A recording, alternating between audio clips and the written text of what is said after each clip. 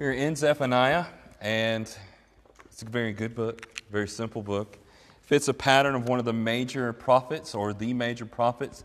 You continue to see God's just wrath is coming, but you also read in these prophetic books, God's salvation is coming.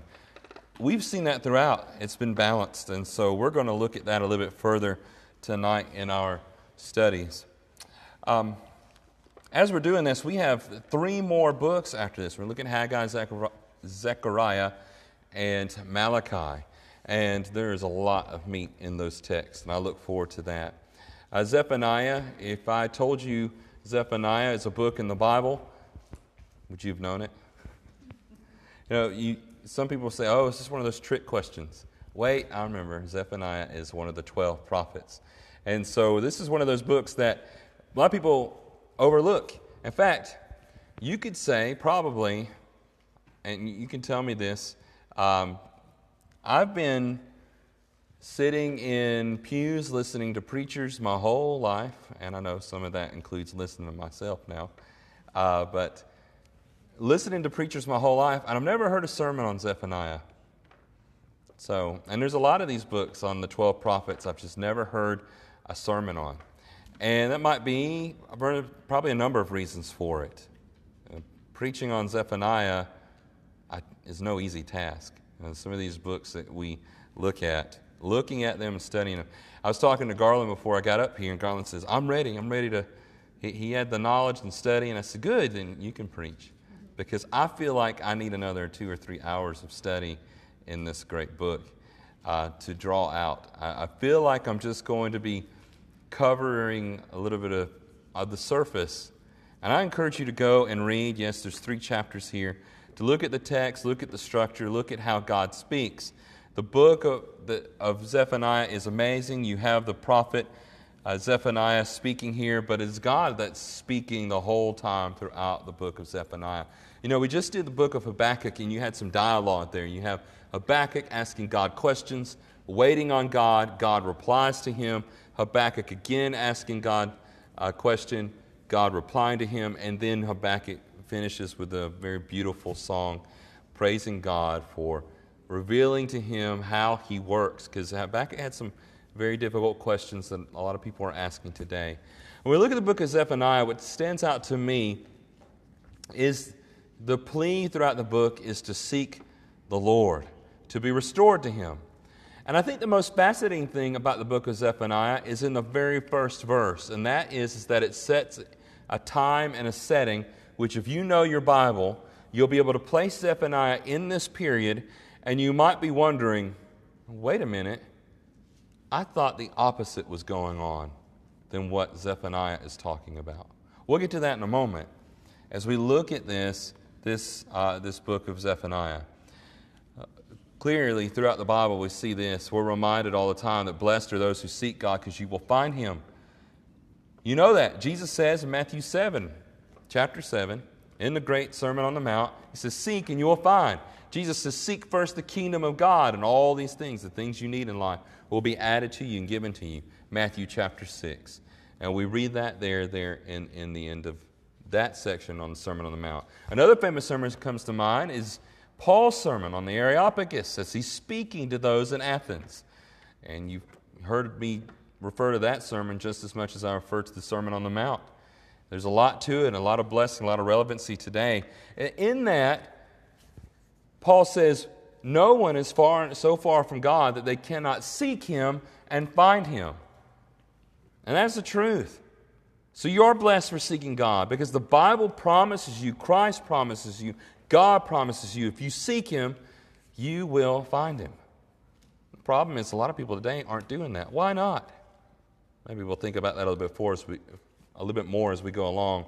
Look at this passage right here. Zephaniah, if you have your Bible, chapter 1 and verse 1. I know I got it on the screen. Most of it's going to be up there, but you might want to look on your own text as well. Zephaniah 1 and verse 1 says, the word of the Lord that came to Zephaniah, the son of Cushai, the son of Gedaliah, son of Amariah, son of Hezekiah, in the days of Josiah, the son of Ammon, king of Judah. You might be reading that and say, what is that? Why is that relevant to us today? Why is that a key to understanding the rest of the book? And, well, we'll get to that in a moment. First of all, everything you want to know and everything that we do know about Zephaniah comes from this verse. So we know he had a father, and we know his father's name, and we know his grandfather's name, and his great-grandfather's name, and so forth. We know that he's, a real man living in this time period. But notice the time period. Who is the king? Josiah. And you know about King Josiah. He was a righteous king. He was a good king. He was the last one. For that matter, he was probably the best. And what I see, he was even more faithful and diligent than David and Solomon combined. And everything that he did to restore Judah and to restore Jerusalem. By this time, the Assyrian Empire has taken away Israel and a number of the cities of Judah as well. They've been preserved from that. But Zephaniah is during the king of Josiah. He's a good king. He became king at age 8. He dies at the age of 39. And the only description in the Bible of him ever disobeying God is when he went out to oppose Pharaoh Necho. And he dies in battle. And it was just kind of a disappointment. You could have had another 40 years of serving and leading Judah and Jerusalem in such a great direction. But Josiah does that. And what's interesting about this is that Zephaniah is living in this time. Is he at the beginning of the time of which Zephaniah is in power? Evidently he has help, of course, an 8-year-old leading a nation completely. He's evidently going to need help with that. But his helpers are evidently faithful to God and leading him on which way to go.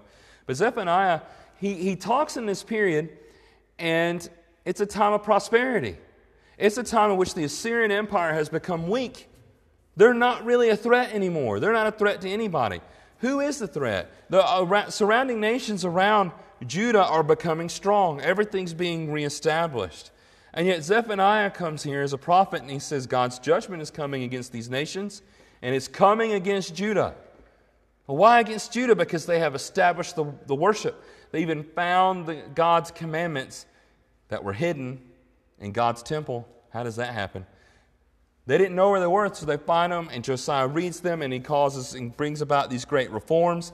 And you're thinking, well, certainly God, He's not going to continue with this, what we've been reading about, this judgment that is coming. But God knows what they're going to do. This time of great revival, and I think that is the most shocking thing, is the whole context and everything we're reading about Zephaniah fitting into this time of prosperity and coming to God and coming back to Him. But things are not quite as they seem. We'll look at that. Other things we think about here, I look at, and I see another constant message here, is to turn to God in humility and lowliness and righteousness. Zephaniah means Yahweh has protected. And Yahweh has protected. He has brought Israel and Judah along. And here, when they have rebelled, God has said, okay, if you rebel, you leave my protection. And they have endured that. They've seen what happens. And in this time, when people should be coming back to God, we see that He still has to stand up. We even see this in the book of Ezekiel, that the people were still wicked, despite the reforms, despite the reminder to come back to God. They were going back to pagan practices, even if they were hiding them. They were worshiping other gods. They were practicing idolatry, even in the time of Josiah's reform. And I think that's a very disturbing thing. And as I reflect upon this, I think about our own country, and I wonder about what things are going to happen. And certain books of the Bible seem to fit at certain times. Right now, I don't know where we fit as far as what's going on in our country in times. So, are we in a time of great corruption? Yeah, I think we see that. Are we in a time when, the United States is a great endangered, a threat because of immorality and unrighteousness? You do have a lot of people giving credence to God and honoring Him with their lips, but are we living that way? We looking at Thanksgiving coming up Thursday, how many people are going to be saying, you know what, I'm thankful for my family and for my food and for my country, and I'm thankful for my job and for my money. And who are you thankful to? That's right. You're thankful to God. But a lot of people, it seems to miss that because, you know, turn on the TV on Thanksgiving, you'll hear a lot of people saying, oh, it's time to be thankful. And most of the TV stations, if you're watching, what is the parade, the Macy's parade? Is it Macy's? All right. So if you're watching that parade, today you don't ever hear anybody saying, oh, we're thankful. I'm thankful for this, this, and this. Thankful to who?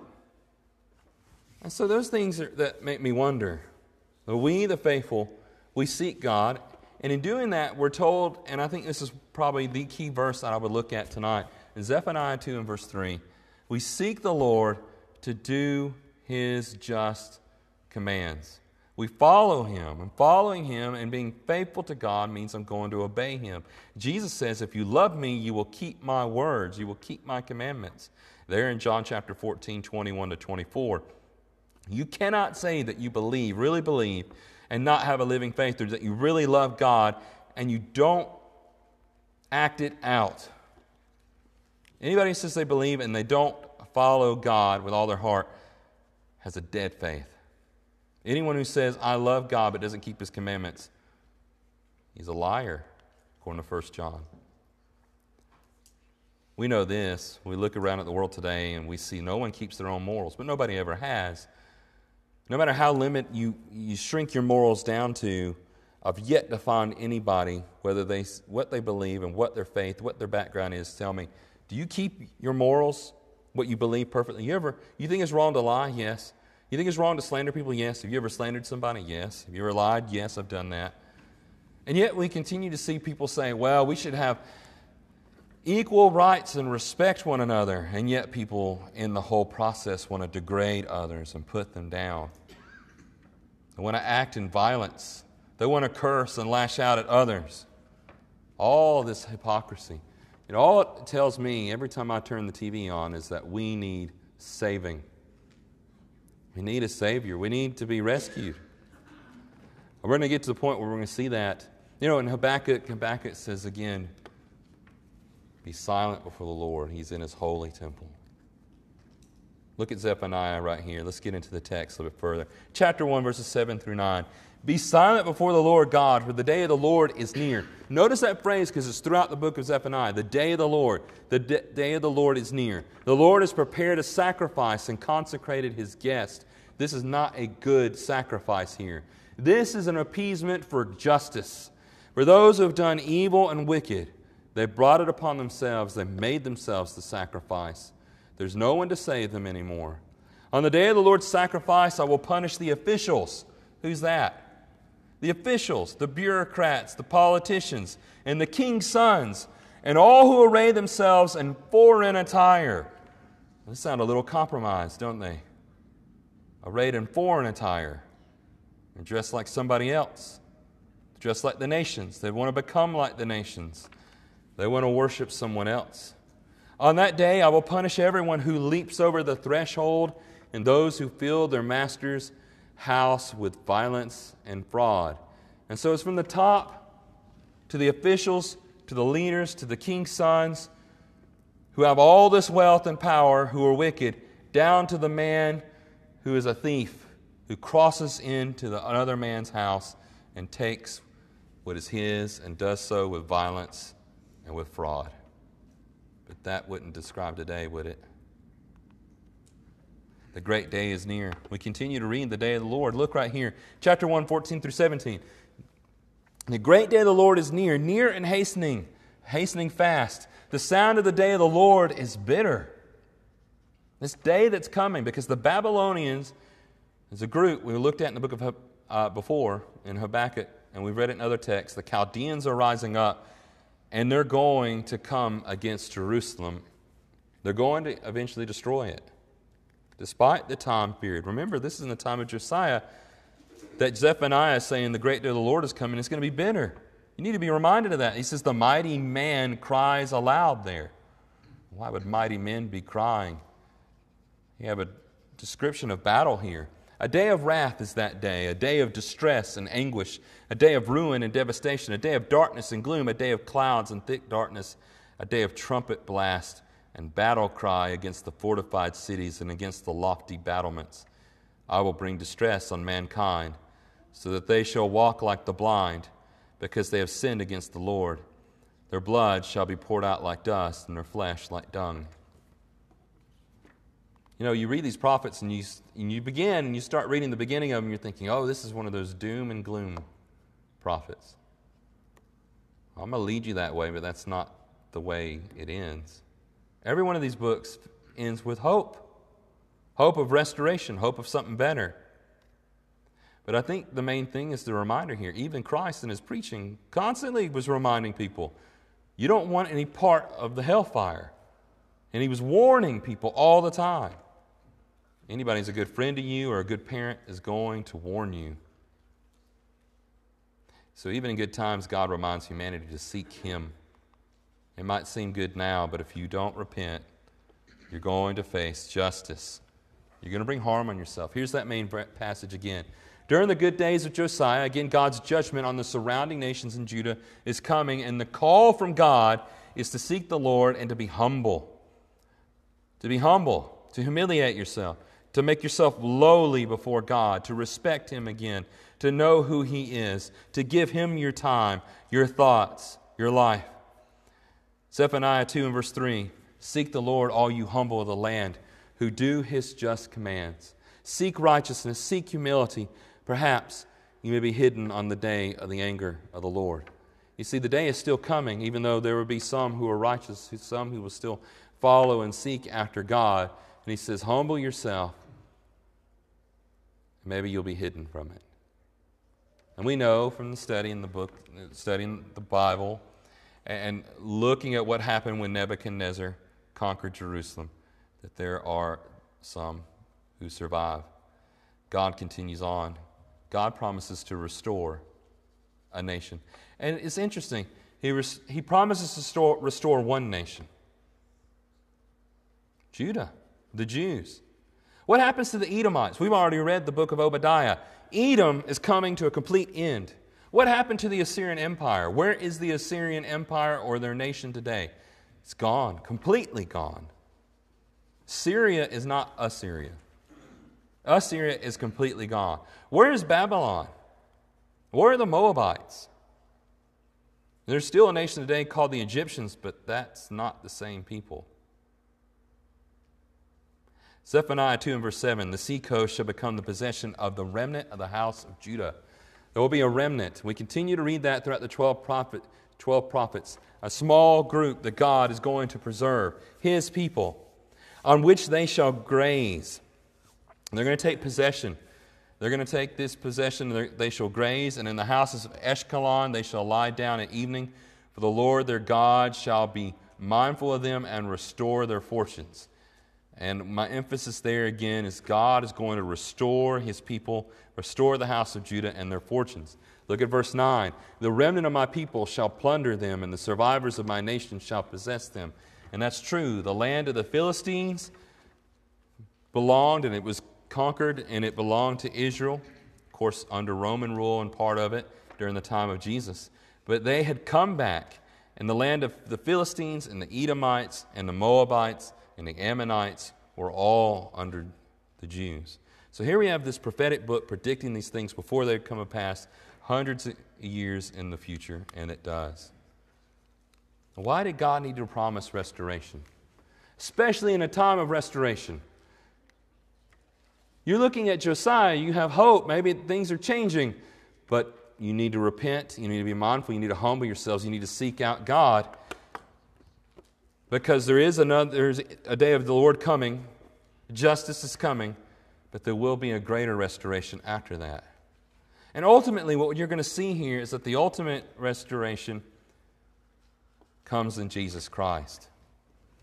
Zephaniah chapter 3. I love the descriptions here because what we're reading in these texts many times is knowing who our God is. He is loving and he is just. He is both, all the time. Zephaniah 3 and verses 3 through 5. Her officials within her are roaring lions. Her judges are evening wolves. They leave nothing till the morning. What does that sound like? Wolves and lions, they devour everything. Now is a talk and a description of God's justice against Jerusalem because even in this time of restoration, there are the faults among them. It talks about the prophets. Her prophets are fickle, treacherous men. Her priests profane what is holy. They do violence to the law. The Lord within her is righteous. He does no injustice. Every morning he shows forth his justice. Each dawn he does not fail, but the unjust knows no shame. You have a contrast to the wicked people that are living, even in this time, in Jerusalem, to God. Recognize who He is. He is righteous. There's no injustice in Him, and He never fails. We go a little bit further into this last chapter of Zephaniah, and we read this. On that day, you shall not be put to shame because of the deeds of which you have rebelled against me. What will happen? For I will remove from your midst your proudly exalted ones. These who boast are going to be removed from you. You shall no longer be haughty in my holy mountain. Not on the mountain of Jerusalem or in God's place of His people, His holy people. You will no longer be haughty. You'll be humble. But I will leave in you amidst a people humble and lonely. They shall seek refuge in the name of the Lord. Those who are left in Israel, they shall do no injustice and speak no lies, nor shall there be found in their mouths a deceitful tongue, for they shall graze and lie down like a flock. They shall graze and lie down, and none shall make them afraid. A time of peace is coming. Oh, where are we today? Where are the humble and the lowly in times of prosperity? And this is what I'm thinking about in the book of Zephaniah. I think about all the things we have here in the United States, the blessings we have. Our nice homes, economy, our cars, the clothes that we have, time of prosperity.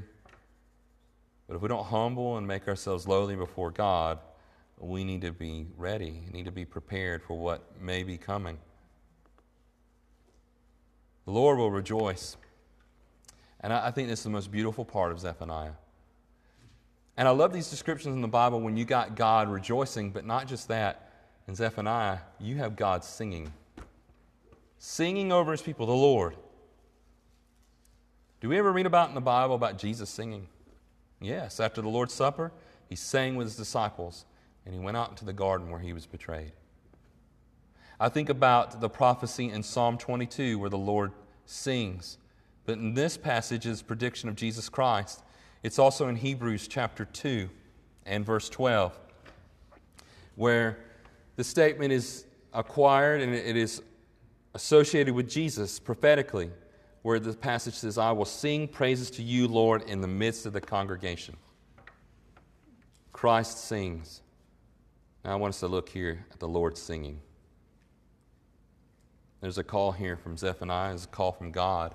Sing aloud, O daughter of Zion. You sing, Jerusalem. You sing, God's people. Shout, O Israel. Rejoice and exult with all your heart, O daughter of Jerusalem.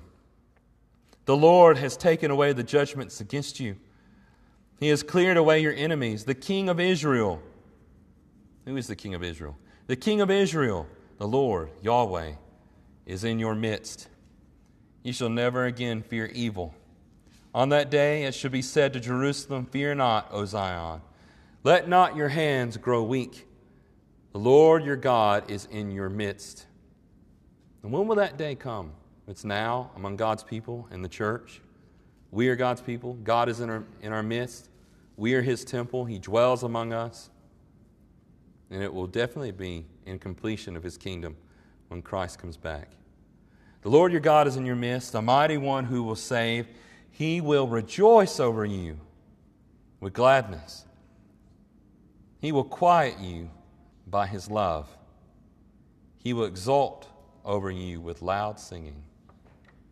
That'd be amazing. See God's rejoicing and His gladness in His people. That's what He wants. Throughout the Bible, we see God wants a holy people. 1 Peter emphasizes that. He will quiet us by His love. He will exult over us with loud singing. I look forward to that. These are the last two verses of Zephaniah. Behold, at that time I will deal with all your oppressors, and I will save the lame Notice this description. I will save the lame and gather the outcasts. We've seen that before. The outcasts will be gathered. A remnant will be formed. I believe these are references to the church. I will change their shame into praise and renown in all the earth. Has that happened? Does all the earth know of Christ? Do they know of His kingdom? Do they know of the church? At that time I will bring you in, and at the time when I gather you together, where I will make you renowned and praised among all the peoples of the earth, when I restore your fortunes before your eyes, says the Lord. God will restore His people. Do we believe this? Now, Zephaniah is a great book of hope. The ultimate message here is, even in times of prosperity, that we seek God and we do it with humility. Tonight we give an invitation. If anybody needs to obey the gospel, listen to what the Bible says. Romans chapter 6, verses 3 and 4 tells us how that we need to die to ourselves, be buried in baptism, and rise to the newness of life. That's what God calls us to do, to obediently and faithfully imitate the gospel of what Jesus did. Jesus died and He was buried and He resurrected. And God calls us to do the same. Die to ourselves, be buried in water, be resurrected to a new life. Tonight, if you need to obey the gospel, if you need prayers, we encourage you to come right now. Let's sing together.